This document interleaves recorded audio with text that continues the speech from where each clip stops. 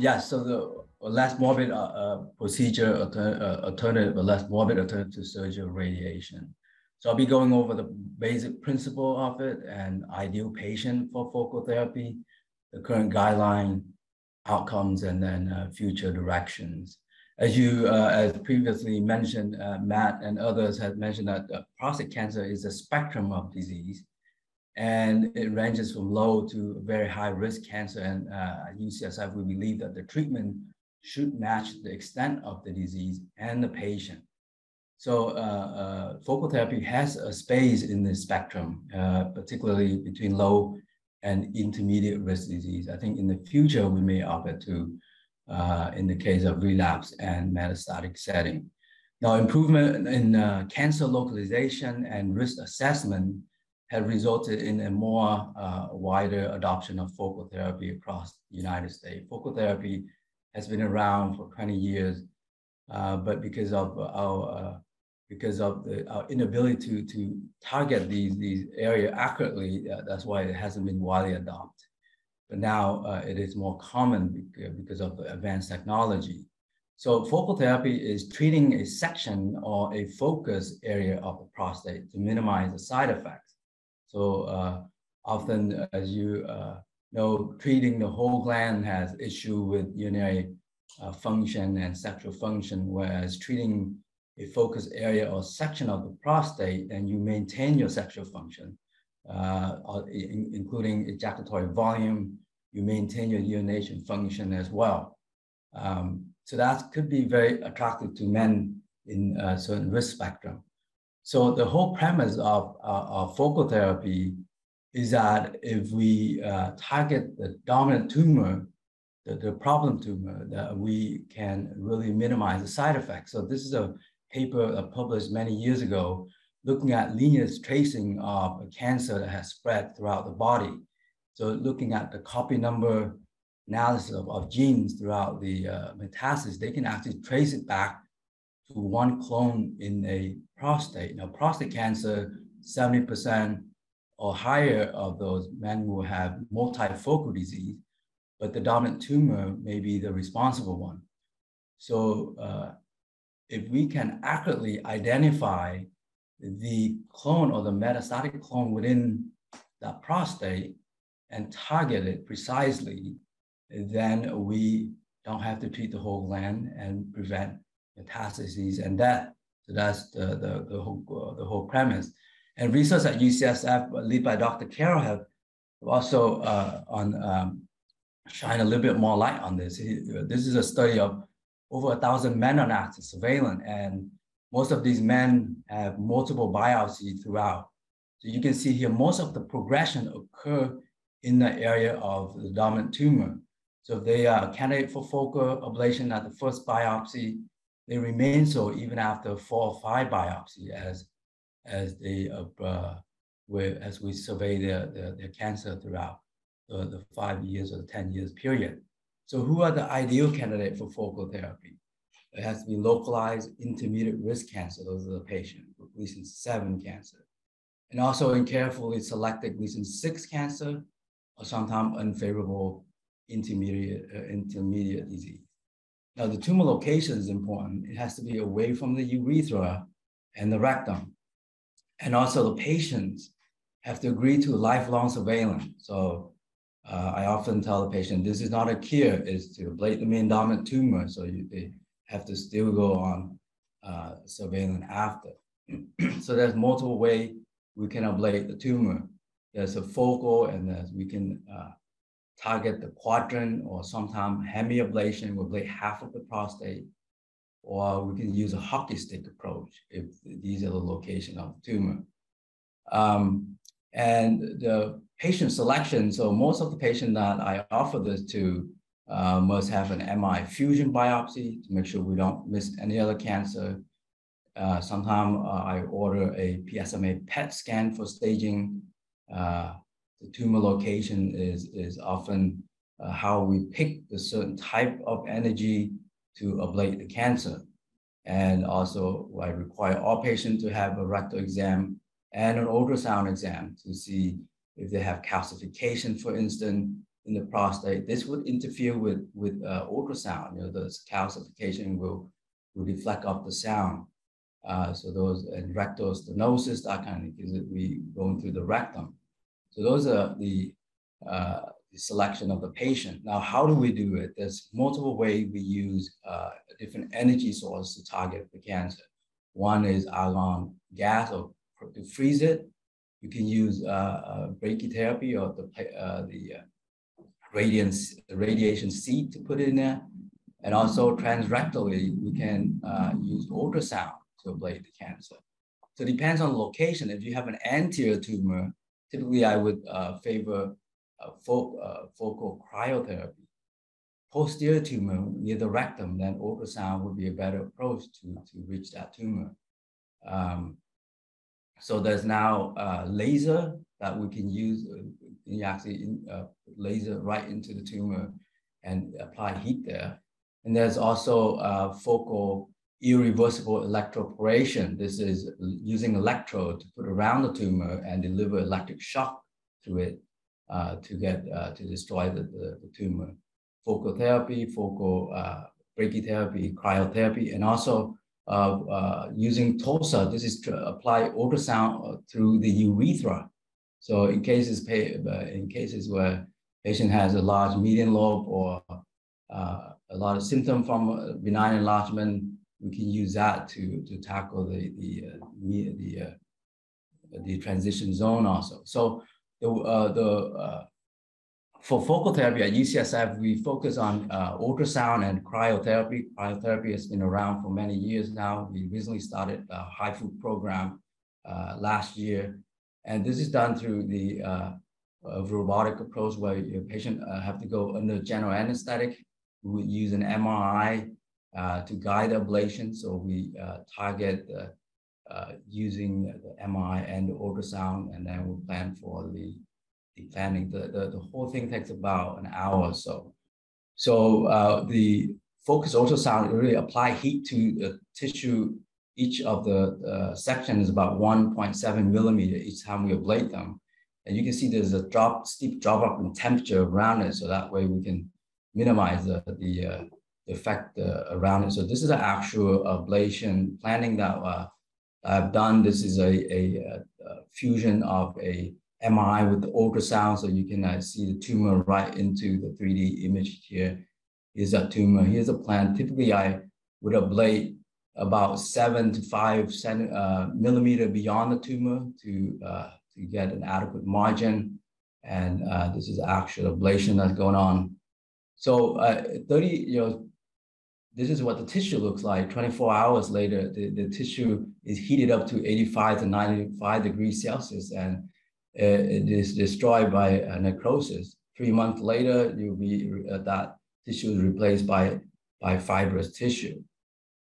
So the current guidelines, so the NCCN guideline stated that HIFU cryotherapy is an option for radio recurrent prostate cancer, but they have not recommended as a primary therapy yet for localized disease. The AUA guideline, based on expert opinion, mentioned that focal ablation may be considered in selected patient, an appropriately informed patient, and we should inform the patient that there's lack of high quality data comparing the outcome with surgery or radiation. EUA guideline said the HIFU cryotherapy is to be used only in a clinical trial setting. The German guidelines approve it for low risk, but not for higher risk cancer. Now, there's several ways that focal therapy can fail. So this is the slide I often show patient when I counsel them, when we offer this to them. So how can focal therapy fail? So one is inadequate heat to a tumor. So tumor you have recurrent within the area of treatment. And then inadequate margin, we try to ablate 5 to 7 millimeter outside of the tumor. But there's more extension beyond that, we will have residual disease in the area where we treat. And then there's this field effect where other part of the prostate that is not treated, you can have new cancer, or you have progression of a 6 to 7. And then inadequate staging. If a patient have metastatic disease or at the time of diagnosis and we don't know about it and we offer this, then we would miss the chance of adequately treat that patient. So at UCSF, focal therapy has been around for many years, led by Dr. Shinohara. This is outcome of 95 patients I have done over the years, and with this median follow-up for failure-free survival was 96 at 2 years follow-up. 3 patients has metastases. Now, the 3 patients that has metastases, when they rebiopsy, there's no cancer of the prostate, but the patient had metastases. This is because the patient presented with metastasis in the first place, I think. And 1 patient has a salvage prostatectomy, 5 underwent radiation. There's a slight decline in their sexual function over time. There's no changes in their urinary function. So this is another study in the United States, published recently in Lancet Oncology, showing focal therapy using MI guided of 100 men. You can see a 24-month follow-up, 88% has no recurrent cancer that is significant. Now, in terms of functional outcome in that study, there is a slight decrease in erection from 100 to 90% over the study period. There's no patient with stress urinary incontinence require use of pad. Only 1 patient has a grade 3 adverse event, that is a urinary tract infection. 1 patient had a stricture that resolved with a single dilation. Now, if you look at a long-term follow-up, this is 500 patient, 600 patient with 5 years follow-up. At 5 years, 88% has no recurrent, and 98% has no metastases. 100% is still alive after focal ablation. 2% has urinary incontinence that required the use of 1 pad. Bowel complication was rare, only 0.3%. If you look at a longer follow-up, this is a 15 years follow-up in Europe of more than 1,000 men. 132 men underwent salvage. Out of 1,000 men, 132 men undergo salvage whole gland systematic treatment. 3 patients developed metastases. 1 of whom died from prostate cancer. 7 years follow-up, 68% has no recurrent, and for the high risk, for intermediate risk and high risk patient, at 7 years, 65% has no risk of recurrent. And no one died from the cancer at 7 years, and no one has metastases. So the oncologic outcome is very promising at longer term follow-up. Now, this is a 20 years follow-up of 21-year follow-up after 674 patients undergoing whole gland ablation. As you see here, patient who had low or intermediate risk disease who opted for focal HIFU. If you look here, cancer-specific survival is very good at 95% and 89% at 21 years follow-up. For high-risk disease, it's 65%. So we don't favor this approach for high-risk disease patients. So I think for future, new research is needed to improve recurrent rate. Currently, at 5 years, 20% recurrent rate, I think is too high. I think we need to do more research to improve that. And I think using advanced technology will improve it in terms of selecting the appropriate patient for it.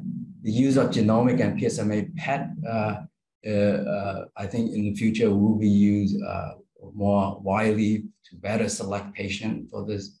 And the use of MRI, PSMA PET to guide ablation, I think this will be the future here. The also adjuvant and neoadjuvant setting, the role of immunotherapy with combination of focal therapy, I think that could be an area of research in the future. So what about in active surveillance? You've heard a lot about patients who are active surveillance. So focal therapy could be an option for the patient who do not have access to active surveillance or want to decrease the cost and the mobility of repeated biopsies and PSA check every 3 months and so on. So there could be, we may be offering this to select a patient with low risk disease or patient who has germline mutations or high risk, high grade or adverse pathology. and so, or at the time of progression.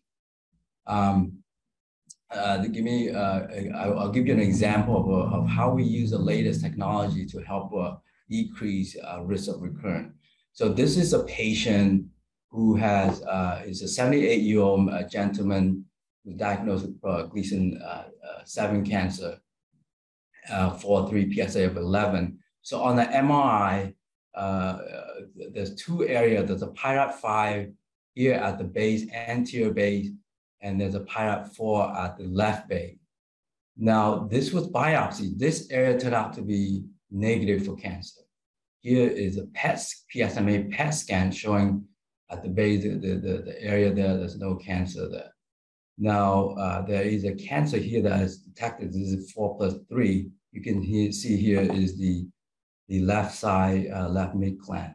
So we offer focal therapy for this patient because looks like this cancer is only detected only on the left apex, left mid, so left base. So we would ablate the whole left gland. However, I got a PET scan, a PSMA PET scan prior to the ablation, and you can see there's an additional foci cancer at the anterior apex. This will be too close to the urethra. Imagine if I will take this patient and ablate half of his prostate. You still have residual disease here. So this patient, I told him, we would not be an ideal candidate because of this PSMA PET that showed a cancer at the apex that was not visible on the MRI or the ultrasound. Now, in the past, we would take this patient to get focal therapy, we would have a recurrence. So that's how we use PET imaging. Here's a patient we have detected a lymph node metastases for Gleason 7, rare, but it can happen. This is another patient who has additional foci of cancer that was not detected on biopsy. So these are ways that at UCSF that we've been using. And also, we're also using these genetic markers to select our patient who has higher genomic risk that is in the high risk group. I don't offer focal therapy to. So for the take-home message, I think focal therapy fills an existing gap between active surveillance and whole gland therapy, surgery, or radiation. And it is associated with minimal side effects. Study after study have shown this, up to 80%, 90% of the patient maintain the sexual function after. The stress and content is extremely low. There is promising oncologic data after 15 and 20 years follow-up, and new research is needed to reduce recurrent risk. And ultimately, the success of focal therapy depends on the patient selection. Lifelong surveillance, the patient have to agree to. And also, we need to use high quality MRIs and targeted biopsy, and perhaps the use of genomic and the PSMA PET to select this patient for this therapy. So I'd like to end with an acknowledgement for Dr. Carroll. He's the one that told me to revamp our focal therapy program 2 years ago, and now he refer a lot of patients to us for focal therapy. We've done over the last year, 100 patients now. And Dr. Shinohara has been the champion of focal therapy for many, many years. Dr. Kasuto is the one that got us the HIFU machine and the rest of my colleagues in the department. Thank you.